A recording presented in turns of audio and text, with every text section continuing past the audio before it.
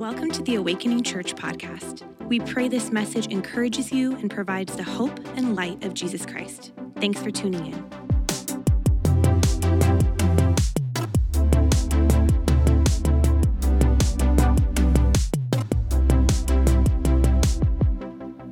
Well, like Molly said, this is the third and final week of our series, Raise Up, where we've been highlighting and celebrating different generations of our church. Our vision as a church is to awaken this generation to new life in Jesus. And connected to that vision, one of our foundational pillars is to raise up the next generation of world changers. And today, as you have already got a taste, we are celebrating the kids of our church and giving you a little glimpse of all the fun that we get to have with them. Today, we celebrate them because Jesus celebrates them. When Jesus was on earth, he lived in a time when culture saw kids as insignificant and unimportant. With all the education and research that we now have about child development and how amazing kids are in every phase of growing up, we have come a long way in seeing the value in kids. Or have we? As I scroll through social media and read the news and hear people talking about kids, it makes me wonder if we've come very far in seeing the value in kids at all. From debates in the New York Times about kids getting to ride first class on an airplane, to parents of small children receiving that side-eye glance when their little one makes any sort of sound in public, we may have more to learn about the value of children than we think we do. This morning, we're going to look at a few teachings of Jesus to see what he really thinks about kids. And our whole goal this morning is to celebrate the kids in our midst as they are in a mode of excitement as this school year comes to an end.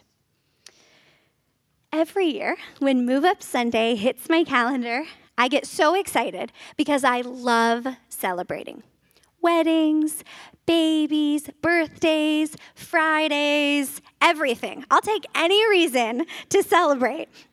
And when I'm planning a celebration or attending a celebration, one of the questions that is always on my mind and in discussion is, what do you think the food is going to be like? Is anyone with me when you're going to a party? And I'm always most interested in the dessert portion of this. So when we're the one planning, we're thinking about the time of day, the people attending, the dietary restrictions represented, unfortunately, the budget. Connected to this topic of food is also what the food is going to be served on. At a fancy dinner party or wedding, you might have something like this. A beautiful set of dishes that's reserved only for the most special and fancy of occasions. This plate, I'm going to try to hold this and not drop it, is a part of a set of dishes that was passed down to me from my grandma. And so my grandma had 3 sons, no daughters, and then out of all the grandkids, I'm the only granddaughter. So before she passed away, as she was going through all of her things, she made it very clear to everyone involved that these dishes belonged to me, not any of the boys in our family. And these plates have traveled with us. We just moved a couple of weeks ago, and these were packaged. We took great care to package these and to pack them in a way where they wouldn't get jostled around or they wouldn't get broken. And in my cupboard, they go on the very top shelf so that they don't get bumped, they don't get cracked, they're not going to accidentally get broken in our day-to-day life. These are not the plates that I use in my everyday life. They're reserved for the most special of celebrations. We typically use these plates for Thanksgiving dinner, where they are promptly hand-washed and set right back in their place on that top shelf. And when we do use these dishes, they're for adults and maybe some big kids only.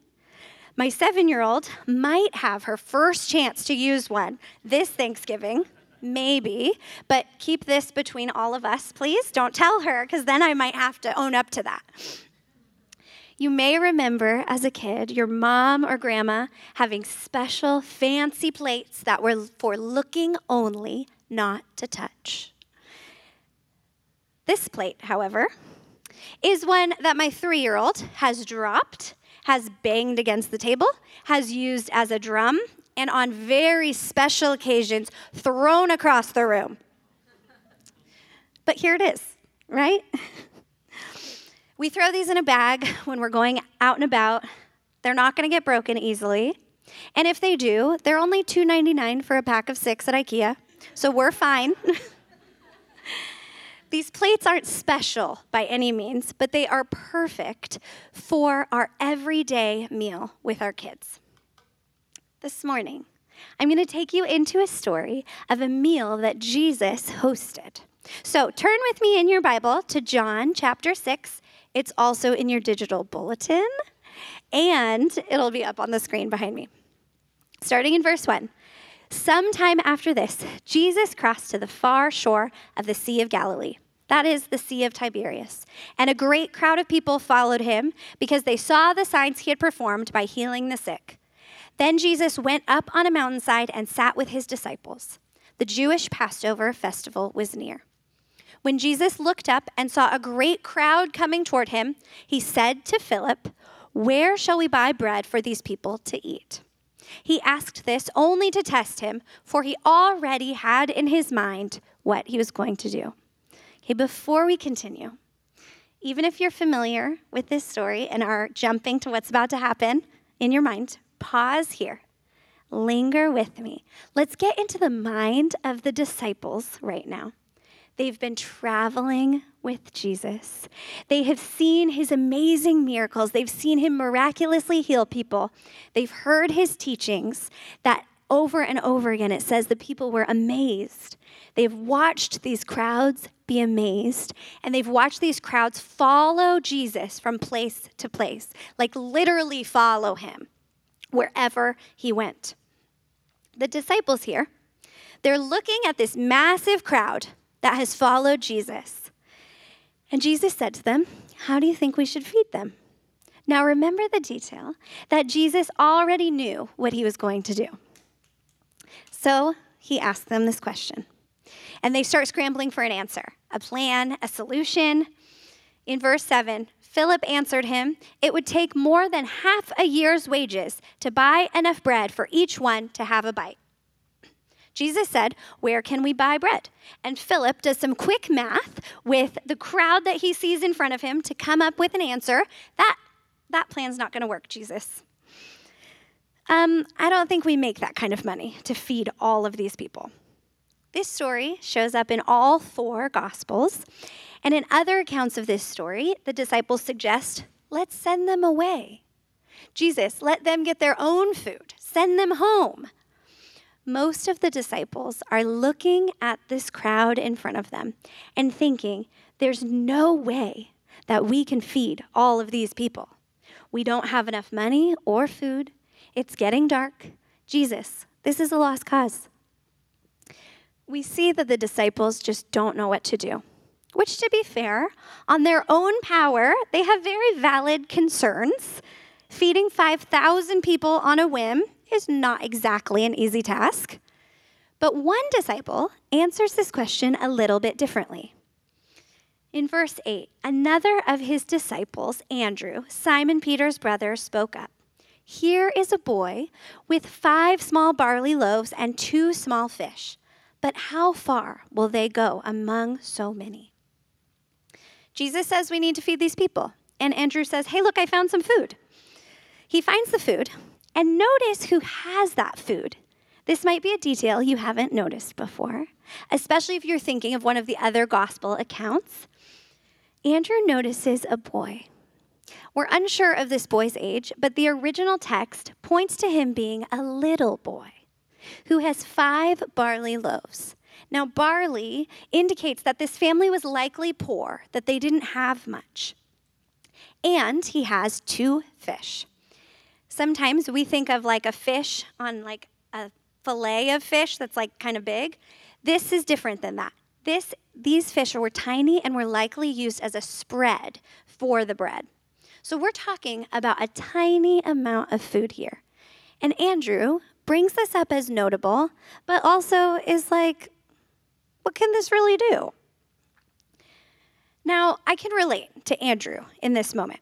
I'm a mom of a little boy, and when I have a big problem on my hands, like maybe feeding a ton of people when I didn't expect it, is my response more likely to ask him to help, to ask my 3-year-old to help me solve this problem? Or am I more likely to send him outside to play with his sister while the adults figure out the solution to the problem? Okay, we can be really honest. It's clearly the second one. My typical reaction is to create space away from my kids so that we're able to think and discuss how to solve the problem. I rarely think to call on what they might bring to the table to solve my grown-up problems. Often what they have to offer feels too small or insignificant to make any sort of meaningful difference, like maybe 5 loaves of bread for 5,000 people. But when Andrew says, hey, Jesus, there's this little boy here who has a tiny bit of food, this must be the answer Jesus was looking for. Because he responds in verse 10, have the people sit down. There were plenty of grass in that place, and they sat down. About 5,000 men were there. Jesus then took the loaves, gave thanks, and distributed to those who were seated as much as they wanted. He did the same with the fish. When they all had enough to eat, he said to his disciples, gather the pieces that are left over. Let nothing be wasted. So they gathered them and filled 12 baskets with the pieces of the 5 barley loaves left over by those who had eaten. Jesus could have performed this miracle in a lot of ways. He could have changed something into food like he did with water to wine. He could have made the bread rain down from heaven like the manna for the Israelites, but he didn't. Jesus does something different here, something new. He takes the loaves from the little boy, he gives thanks to the Lord, and distributes the bread to every person as much as they wanted. And when everyone's full, there's leftovers. Jesus chose to use this tiny offering from a little boy to not only perform what is still to this day one of his most famous and amazing miracles, but to also set up his teaching in the very next day where he declares, I am the bread of life. Jesus chose this little boy to play a vital role in revealing who he is. How do you think this boy saw Jesus? What do you think his perception of him was? When I think of my little boy, he's not going to give up his snack for just anyone. This snack that we prepared together, that he's been carrying with him in anticipation of enjoying it himself, he's not going to share if he's feeling pressured. He's going to pull back. He's not going to share if he's being bribed with something that he can't see. It's an act of deep love when a child shares their beloved snack with someone. My little boy needs to know the person. He needs to like that person. That type of sharing flows out of relationship, even if they just met. Jesus must have made this little boy, who is willing to give up his bread and his fish, feel so loved and comfortable with him. And how does it seem that Jesus viewed this little boy? He didn't dismiss the idea from Andrew. He embraced it. He invited this little boy into the miracle, not as a bystander, but as a key part of what he was doing. Jesus decided that this little boy would be necessary in the miracle. He could have done it himself. Jesus was capable of that. He could have used an adult's offering, but he didn't. Jesus chose to rely on this little boy to provide a tiny offering that he would use to impact thousands of people. take a look at this illustration from the Jesus Storybook Bible, my very favorite kids' Bible. You may not be able to see it, but in this illustration, Jesus is winking at the little boy with the knowledge of the miracle that he's about to do. Notice their posture. They're very comfortable with each other. Jesus knew what he was going to do with those loaves and fishes. He knew that this little boy would be a part of the miracle. And I love how this illustration really embodies the relationship Jesus and this little boy shared in this moment, a special moment between them as the crowd waits in anticipation. This story is a window into how Jesus related to kids, how he treated them, and how he viewed them. As we continue reading in the Gospels, Jesus gives clear teaching on the position that kids have in his kingdom. Turn to Matthew 18, starting in verse 1. At that time, the disciples came to Jesus and asked, "Who then is the greatest in the kingdom of heaven?" He called a little child among them and placed the child among them. Now remember, this child came willingly to Jesus. And he said, "Truly I tell you, unless you change and become like little children, you will never enter the kingdom of heaven. Therefore, whoever takes the lowly position of this child is the greatest in the kingdom of heaven. And whoever welcomes one such child in my name welcomes me. If anyone causes one of these little ones, those who believe in me, to stumble, it would be better for them to have a large millstone hung around their neck and be drowned in the depths of the sea." Wow. Then they traveled on. Jesus and his disciples traveled on to the next place. And in the very next chapter in Matthew, I don't even have to turn my page, that's how soon it is. The text says, "Then people brought little children to Jesus to place his hands on them and pray for them. But the disciples rebuked them. Jesus said, 'Let the little children come to me and do not hinder them, for the kingdom of heaven belongs to such as these.' When he had placed his hands on them, he went on from there." So from this warning in Matthew 18 to the story in Matthew 19, the disciples clearly didn't get the message. Jesus told them, welcome these children. And if you don't, it's going to be pretty bad for you. And then just after that, in the very next place that they went, they are scolding the parents who are bringing their children to be blessed by Jesus. Even though this was a very appropriate thing to do in their culture, to bring your child to be blessed by a rabbi, the disciples saw these little ones as insignificant, unimportant, outside of their circle, and the type of people to exclude from having an encounter with Jesus. We've come far from this, right? Friends, I think sometimes we're like the disciples in these stories. Sometimes we think that kids aren't old enough, that they're not smart enough, that they're not mature enough, that they're not as important as the adults in the space to really learn important grown-up things, to help in any meaningful way, or even to experience the presence of God in the same way that we do. But Jesus knew something that the disciples were missing, something that sometimes we're missing. Jesus knew that every child is created in the image of God. Now, I could stand here and tell you some funny stories of things kids say and do, because sometimes they do things that are funny.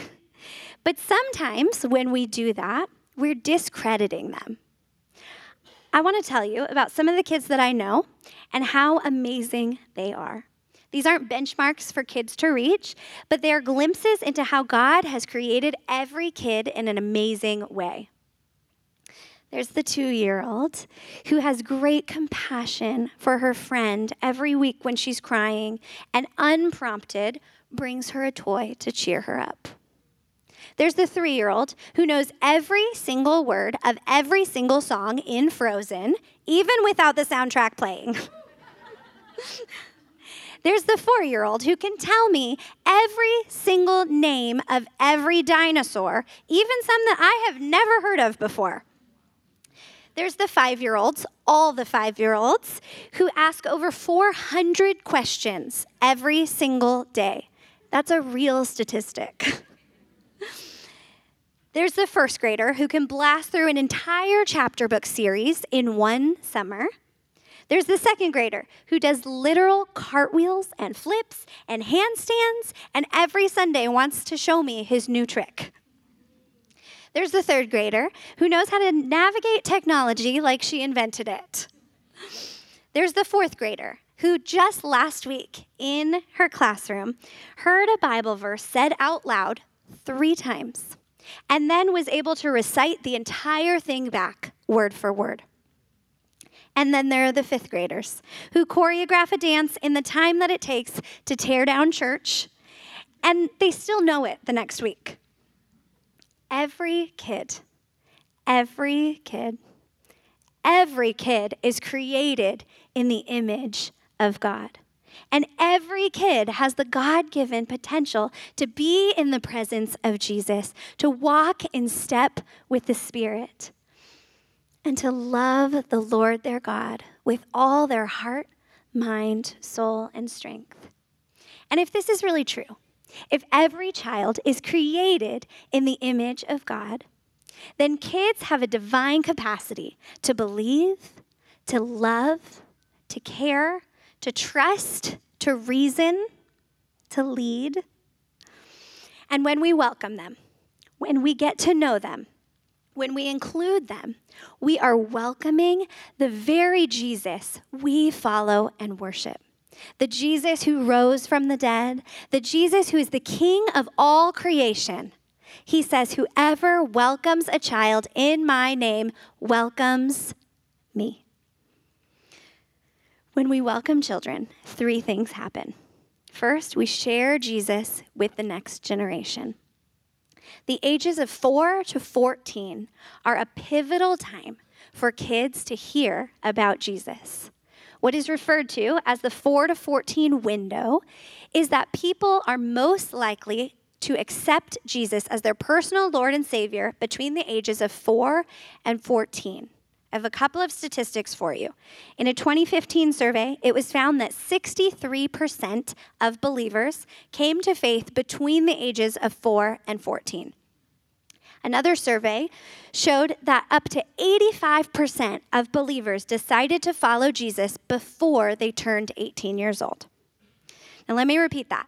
63% came to faith between the ages of 4 and 14, and 85% decided to follow Jesus before they turned 18 years old. This tells us that the stakes are really high. Somewhere between 63% and 85% of all believers first made the decision to follow Jesus as a child. When kids know from a young age that God created them, that God loves them, that Jesus rescued them and wants to be their friend, that is the truth that will define their lives as they grow into adults. It becomes their very foundation of life that they can return to over and over again. It's the faith that will carry them just like it carries us. When they know Jesus, they have the Holy Spirit dwelling in them just like we do. This 4 to 14 window is why kids ministry is so important at our church and why serving in kids ministry is so valuable. Our leaders aren't babysitters. It's this team that's made up of about 40 adults and teens who are personally sharing Jesus with this generation of kids. Serving with kids ministry or Camp Wonder is this great way to welcome kids into the presence of Jesus. Awakening Kids exists to awaken the kids of this generation to the wonder of Jesus and the truth of God's word. Kids have an innate sense of wonder, and at this developmental stage in elementary school, they're learning to decipher between fact and fiction, and they love to know the difference. when we share Bible stories with them that invoke this sense of wonder, like this story of Jesus feeding 5,000 people with just 5 little loaves of bread, then we can help them categorize this story as true because Jesus is real and because truth is found in the Bible. As they learn, this is building their faith in who God is. When kids are in elementary school, they're motivated by fun. So when we make learning about God fun by playing a game or giving them something that they can touch or letting them act out the story, which is their favorite, their hearts are becoming open to letting this truth sink in. And they will be able to point back to that truth throughout the rest of their lives. When we welcome kids, when we meet them where they're at, we're sharing Jesus with the next generation. And when we welcome kids, we get to experience the presence of God. Those thousands of people who were fed by those few loaves of bread, they got to experience the power and miracle of Jesus through this tiny offering of a little boy. Have you ever heard a child pray? Or maybe seen a child worship through song? Or snuck a peek at a child absolutely devouring the Bible? I get the great privilege of getting to experience these things here at church on Sundays. But I get the even greater gift of getting to see it happen in my own home.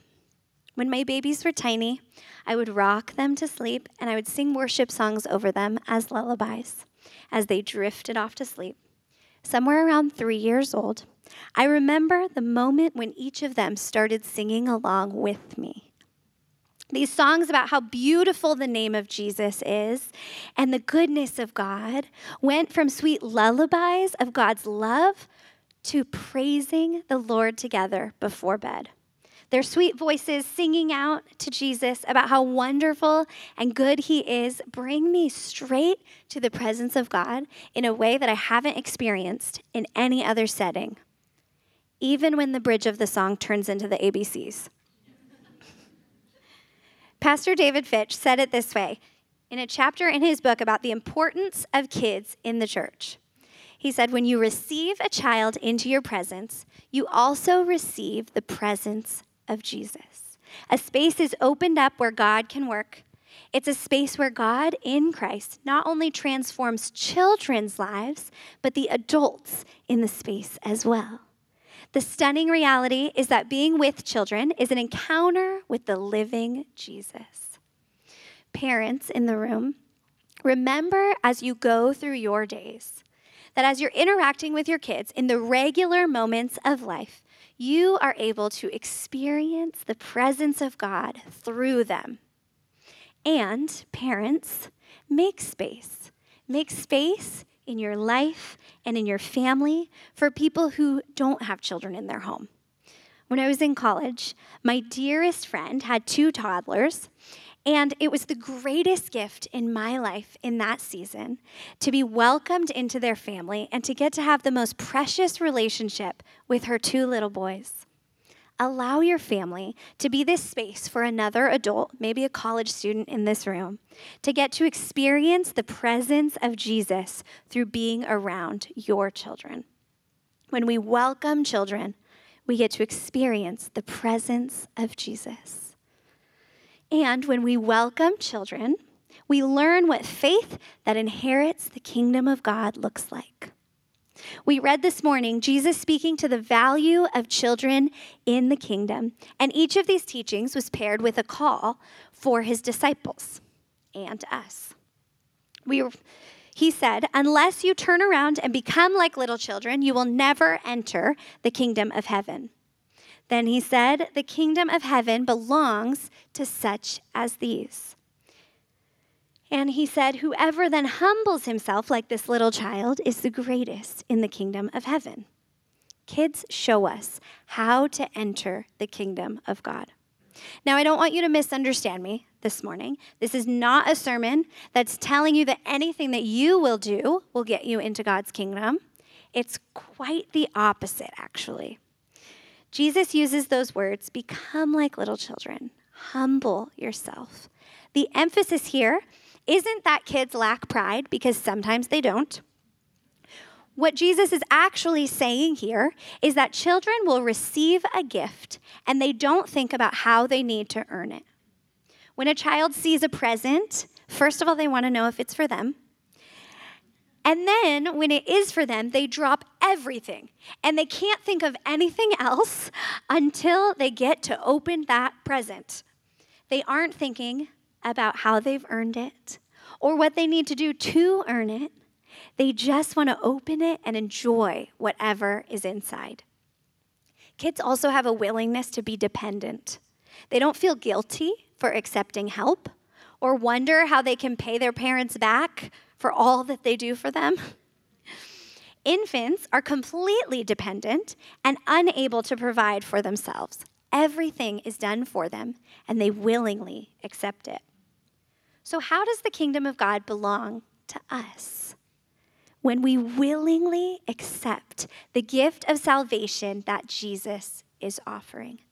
When we don't try to earn it, when we don't try to make ourselves worthy or pretend that we don't need it, Jesus gave his life to rescue each of us and bring us back to relationship with God for eternity. When he says we need to become like little children, he's saying that we need to accept his beautiful gift of the kingdom of heaven the way they do, without striving and without trying to do it on our own.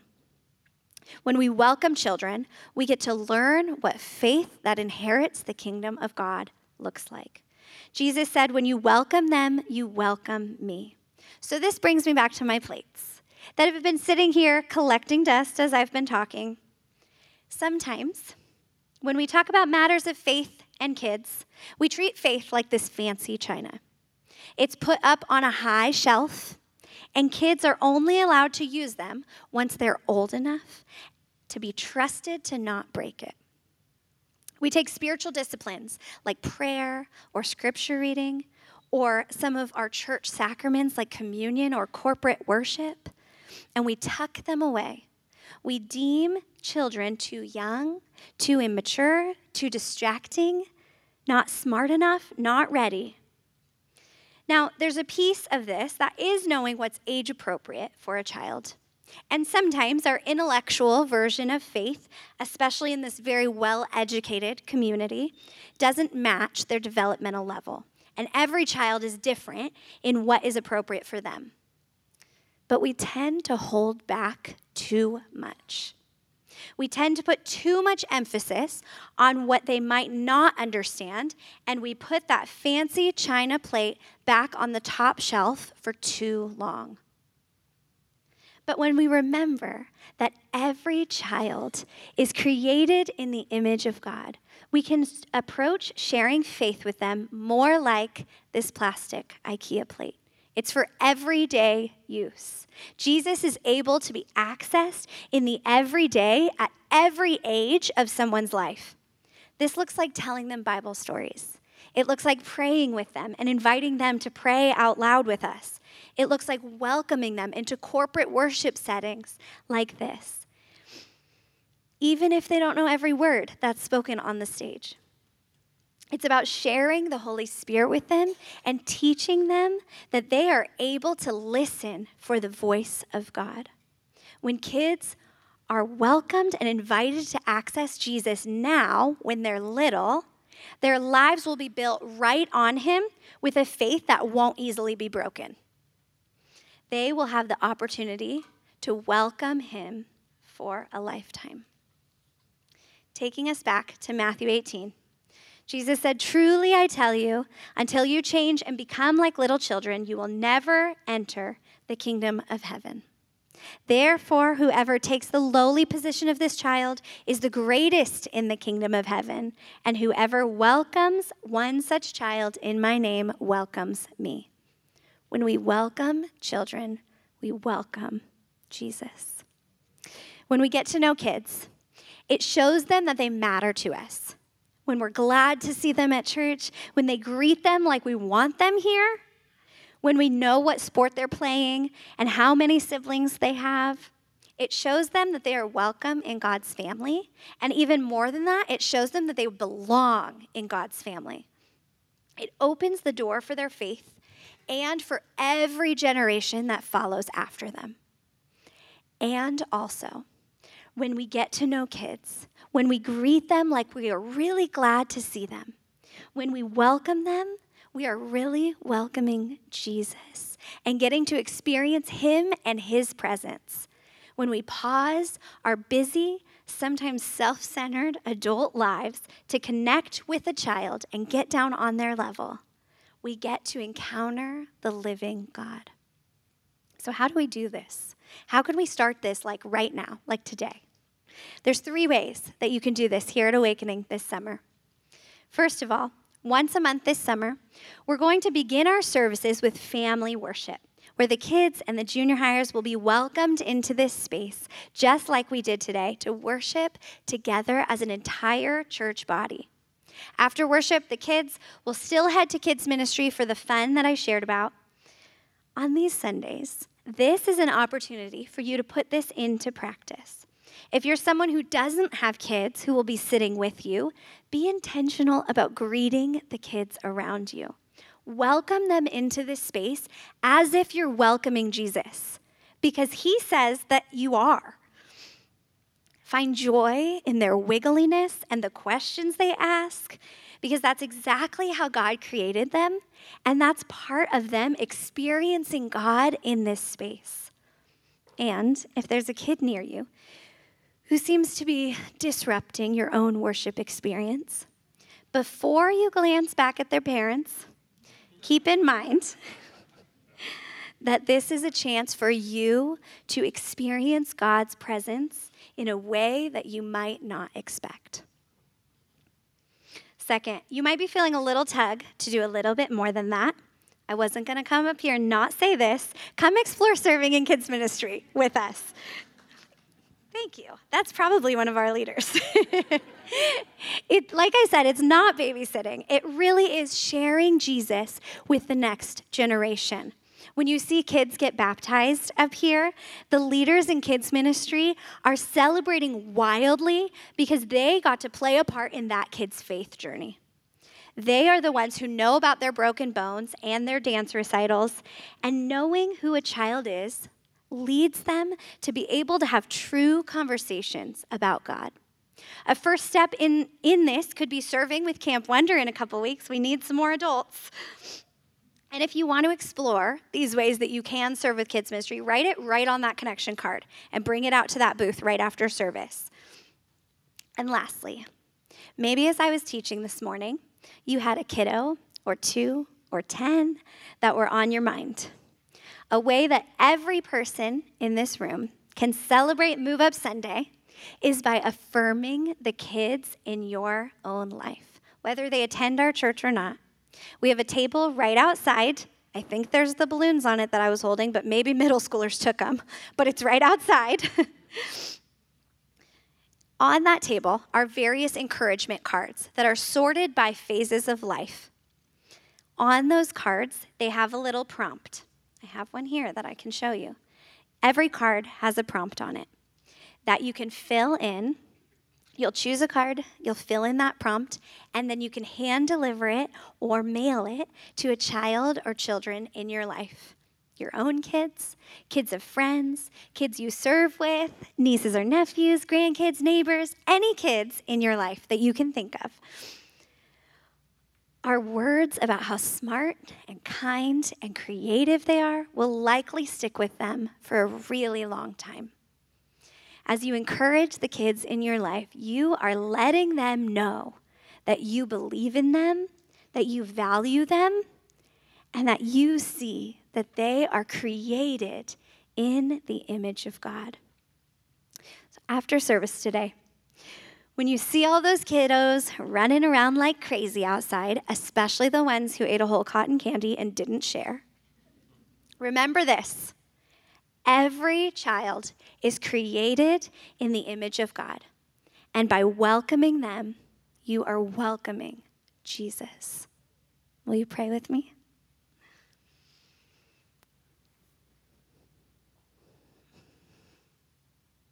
Jesus, thank you for the way that you value little ones. Thank you for the way that you teach us how to experience you more closely through them. Jesus, we welcome you in this space.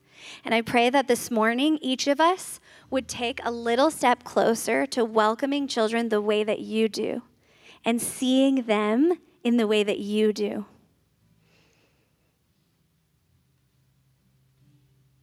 Jesus, would you be in this celebration today? Would you let every kid know how much you are celebrating them and smiling at them?